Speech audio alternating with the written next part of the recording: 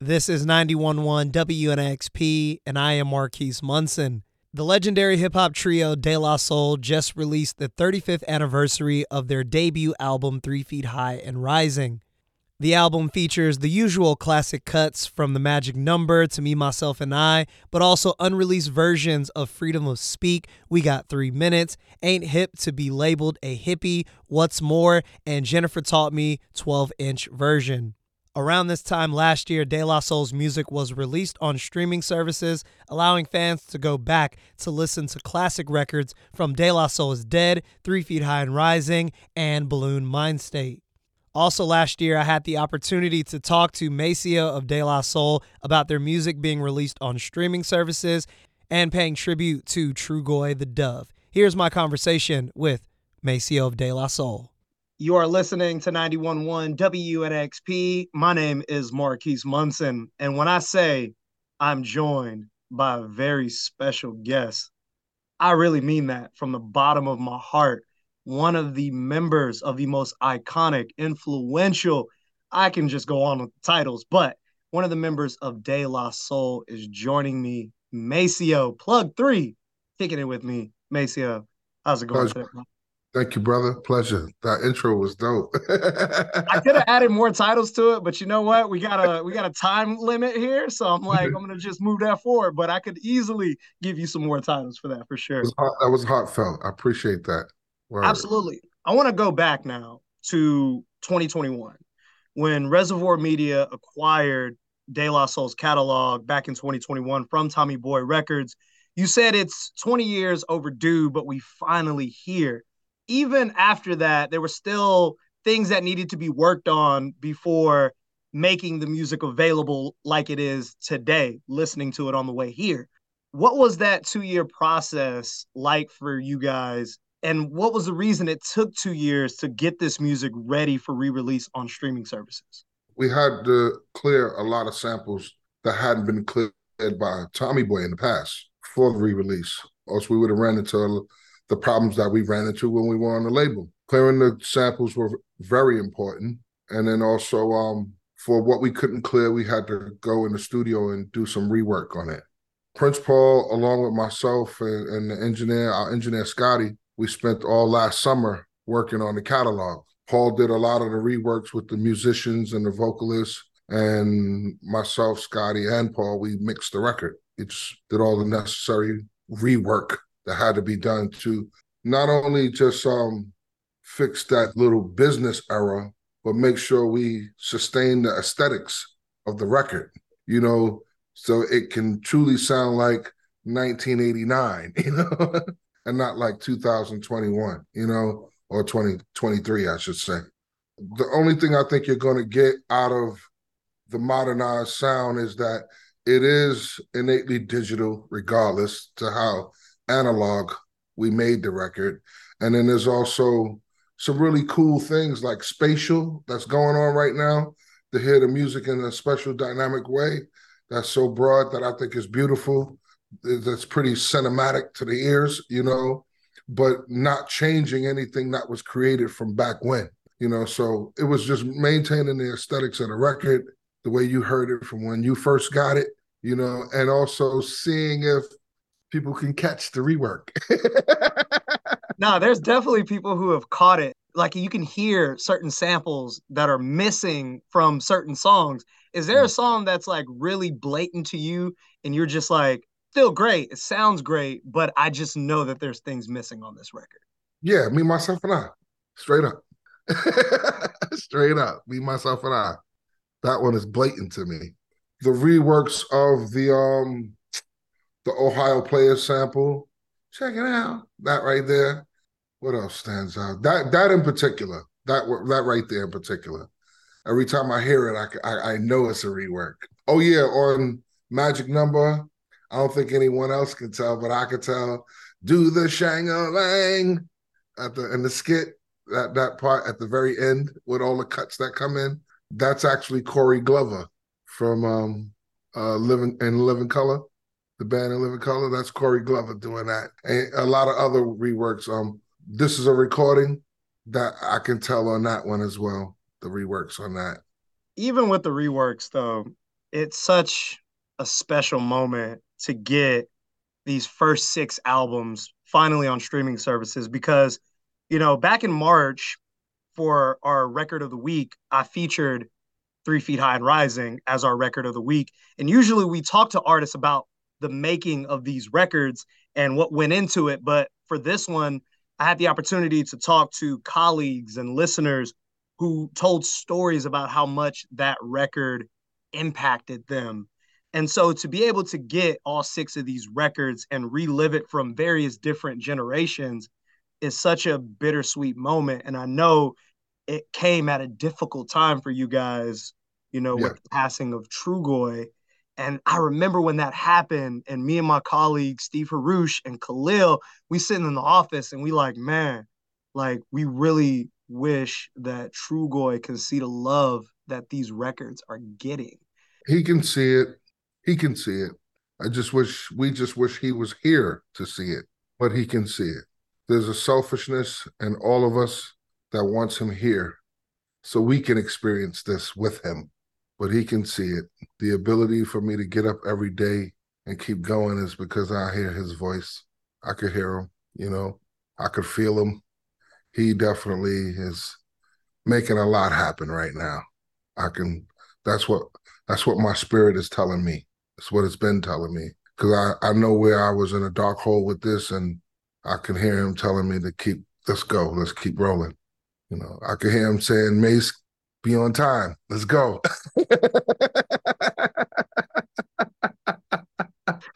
Just to let you know and the world know, yo, man, he's here with us in spirit, man. Straight up. And when I was watching the Daisy Experience, like I could feel that, before the release of the music, seeing all these artists, DJs, music exec, all these people coming together to celebrate not only the legacy that you guys have, but showing love to Trugoy. It was one of the most beautiful nights in music, and I wasn't even in attendance. I was watching it from my living room, but I still felt and experienced all the love that was being shown at Webster Hall that night.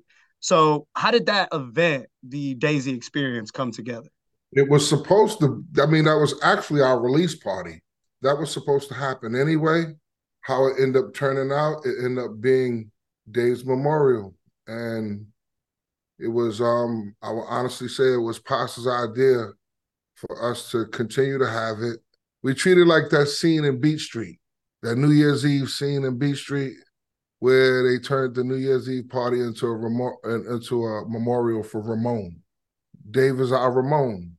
He's our artist's favorite artist, like truly an artist, down to drawing and everything, he was the one who gave us all the crazy haircuts. He was the one that drew the plug sign. He was very detailed in our art, so he was our Ramon in Beach Street, and that's how we celebrated it. I can talk about like just the impact of you guys from a musical standpoint, from a fashion standpoint, for a lot of my colleagues and a lot of listeners. When we talked about that record, they told me in real time, being a teenager, that record was refreshing for hip hop. Man, I appreciate that. Just the dudes in the neighborhood, man. I guess that's the energy that we brought, just something a little bit more relatable, to the guy next door who may have lived next door to the thug or lived next door to the nerd. You know what I mean? Like, it was another element of all of our communities. Just what was in hip hop at the time had a strong bravado that I think we brought the class clown part of it all to the table. And I think the skits stand out very much so amongst the song structure, because even within our songs, we talked about a lot of the same subjects, just in our own way. And one of my colleagues, Khalil, he was like, when he was telling the story about how 3 Feet High and Rising impacted him, he was like, De La Soul were like the big brothers my mom would allow me to hang out with late at night because they knew they weren't gonna get me in trouble. Like, that's the sort of vibe that you guys were giving to teenagers at that time. I appreciate that. We did get in trouble, but we did protect our friends. But, sticking with like not just that record, but just sampling in general, talking with people about the impact of you guys and your music, sampling is always mentioned in that conversation. I know I can speak for myself when I can say that I discovered a lot of music listening to 3 Feet High and Rising and De La Soul is Dead, from Steely Dan to the Turtles, Hall & Oates, and Parliament. You guys sampled a War song, which I grew up in California. My folks was listening to War, but Magic Mountain wasn't nothing. That was like a deep cut from Right. a track from War. So how were you discovering this music, and what was the process for you sampling back then? When sampling became the thing, after hearing like The Bridge by Marley or even like Poetry by BDP, it was like, yo. So, you immediately start going into your parents' record collection. So everything initially was from what was going on in the household and what was surrounding the household. It wasn't like we went shopping for these records. It was what we went digging for in our parents' collection or my aunt's collection or my uncle's collection and coming up with their influences and discovering this music. So it was all what was already in the house at the time. Because I can honestly say for myself, as a teenager, I was buying rap records. As a DJ, I was immediately buying rap records. The R&B stuff I kind of got into behind my uncles and them and his crew. And then, of course, as I got older and experiencing DJing more parties, I knew what records I needed to have.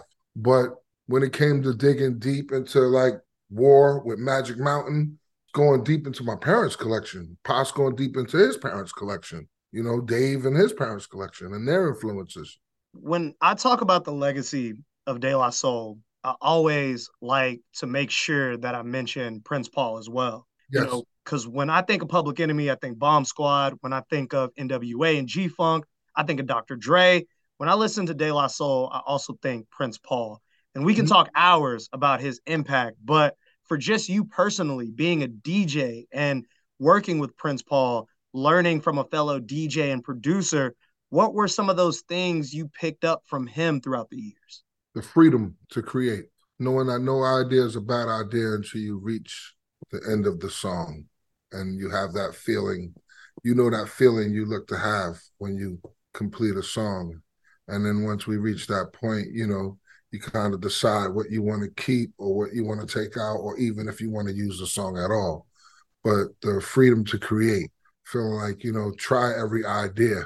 Don't let nothing sit dormant because you'll regret it, and you'll take the fun away from yourself by not, implementing every feeling that you have for a track or a song, So that freedom, along with him giving us, teaching us everything about the studio.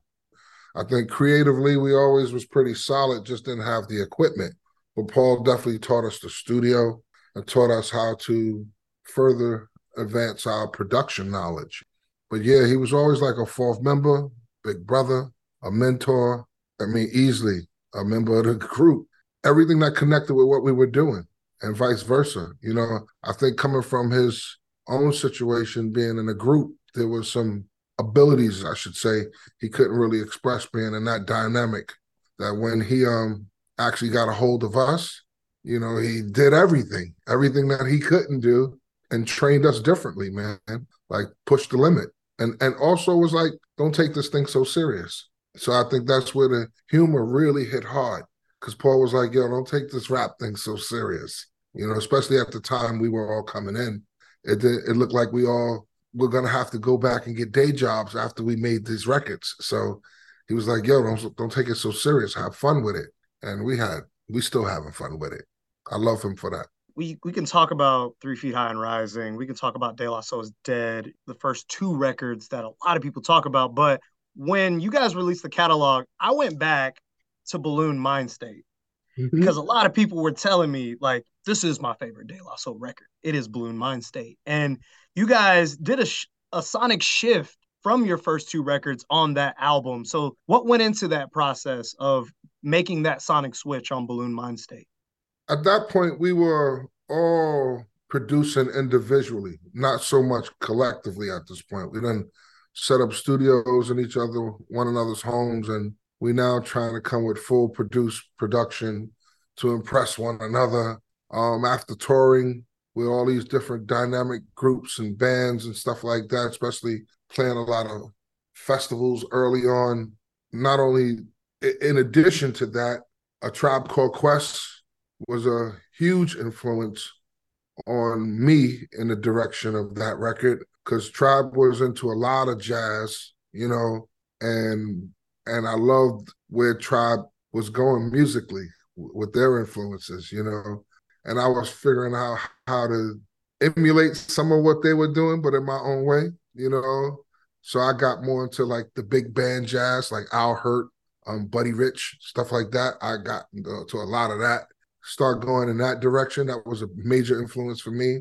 Being able to see Maceo Parker and Fred Wesley and Pee Wee Ellis perform, and we end up working with them. And although hip hop was making a more of another shift with what Bad Boy was coming with, here come Dr. Dre really heavy with Death Row and that shift. I mean, when we first came in the first place, we never felt like we fit into anything that was happening. So it was like we always just stuck to doing our own thing. And granted, we loved everybody that was doing their thing, because this is all part of the culture, all part of the community, all a part of everybody's reality. And it was important to be different, for everyone not be the same. So I'm glad we always just stayed in our lane. Balloon Mind State is one of my favorite records as well, one of the least successful records, but also incomplete in my opinion as well. I think the record is a little incomplete. I think we could have did more on that record. I'm going to go back to you talking about that blend of jazz and hip hop, because Guru is also featured on this record as well. That was another influence too. Guru with the Jazzmatazz around that time. That was another influence for me, between Tribe and Jazzmatazz, and every now and again, Primo was touching it, but it was more so Guru and who he was working with the Jazzmatazz project, which had me like really intrigued to mess with some jazzier, more style music. The next records, Stakes is High. That was the first time you guys stepped away from Prince Paul's production. You guys were challenging yourselves on that record, and the title track really set the tone for that record. And it's one of my favorite Dilla beats of all time, because it sounds like something out of a movie score. It was like this statement track produced by Jay Dilla for you guys after the first 3 albums. So how did you connect with Dilla on that record? And as a DJ, what was your reaction to listening to the instrumental for Stakes is High? Life just changed. Actually, Paul wanted to leave Balloon Mind State. Me personally, I felt like we still needed his guidance. It came the 4th album that it became a mutual separation at that point. Meeting Dilla, that was like here in Slum Village around like 92 on a demo tape. And Dave and Q-Tip actually met Dilla. So, but Dilla had became more of a fixture in Tribe.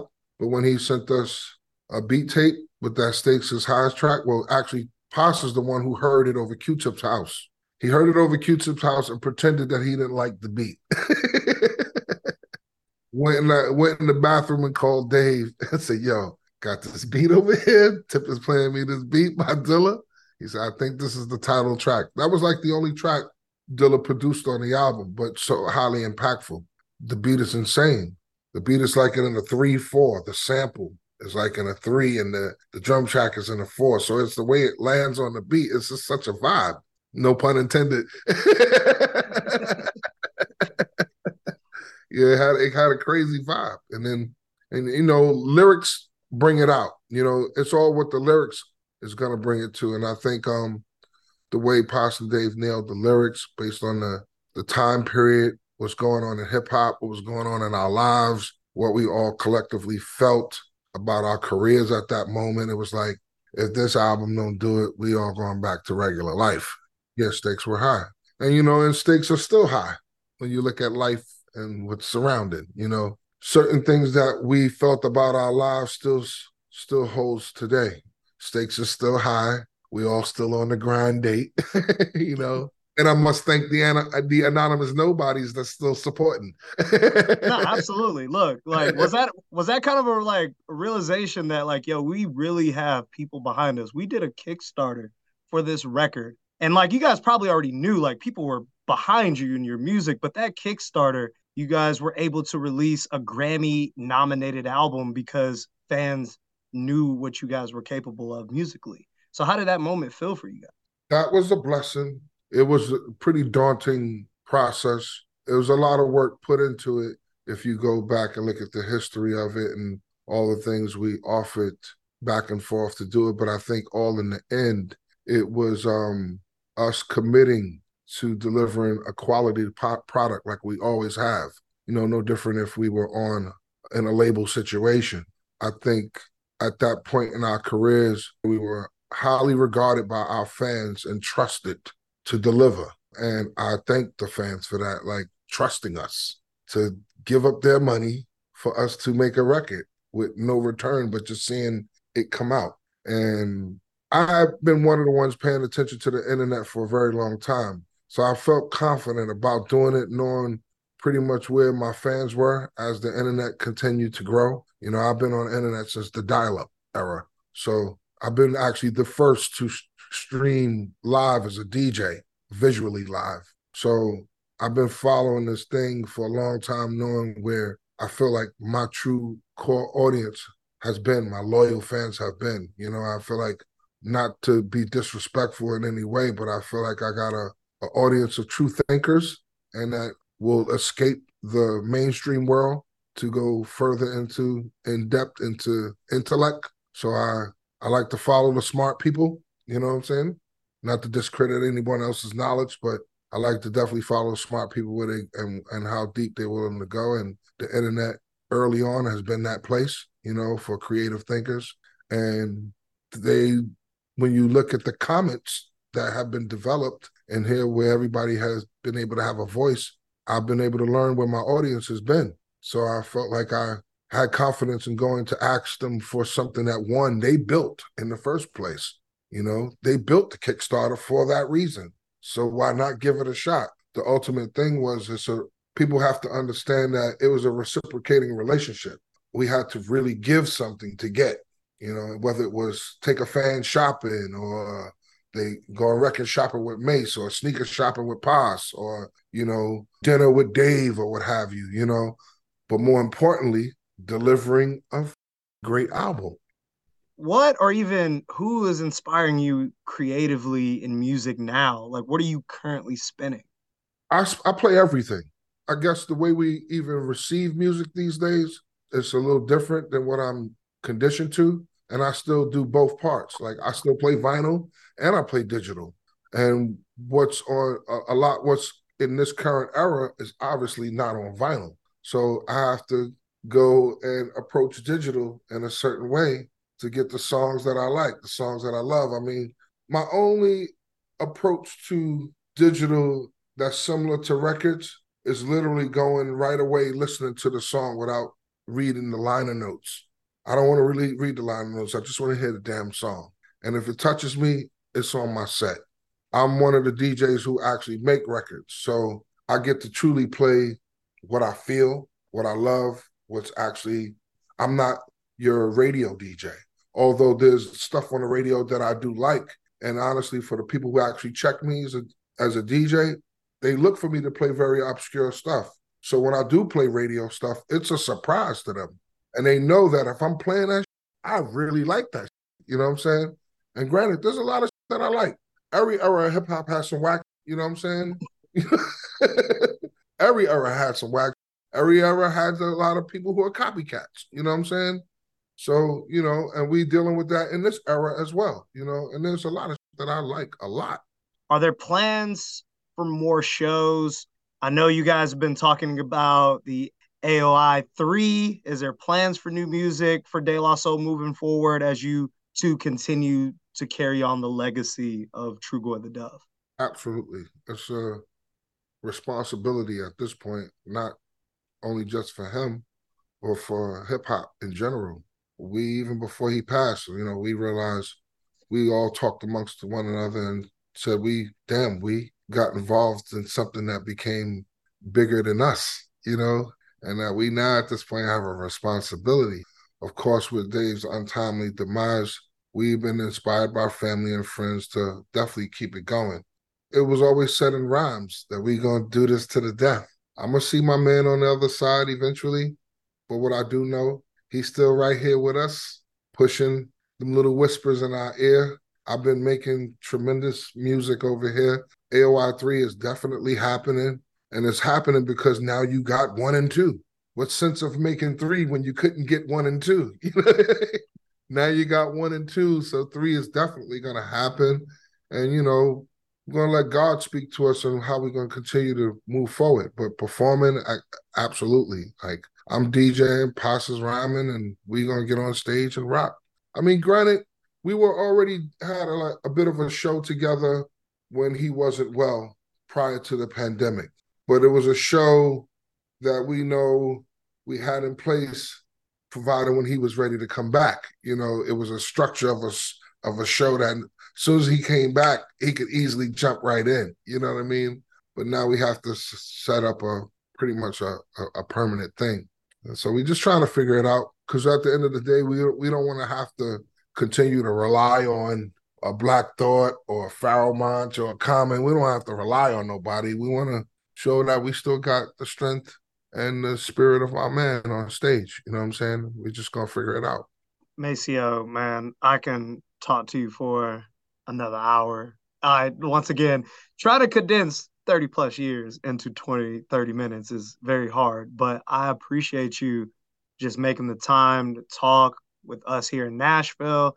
I know there's a lot of De La Soul fans. I play De La Soul a lot, and people always tell me how much they feel when I play De La Soul, deep cuts and all. So I appreciate you making the time today to talk to me, and thank you for the amazing music for these 30 plus years. Thank you, man. Keep Dave. Thank you, Dave. That's all we can really say, and let's see what the future brings. Word. Absolutely. Love you, brother. Appreciate you, man. Thank you so much.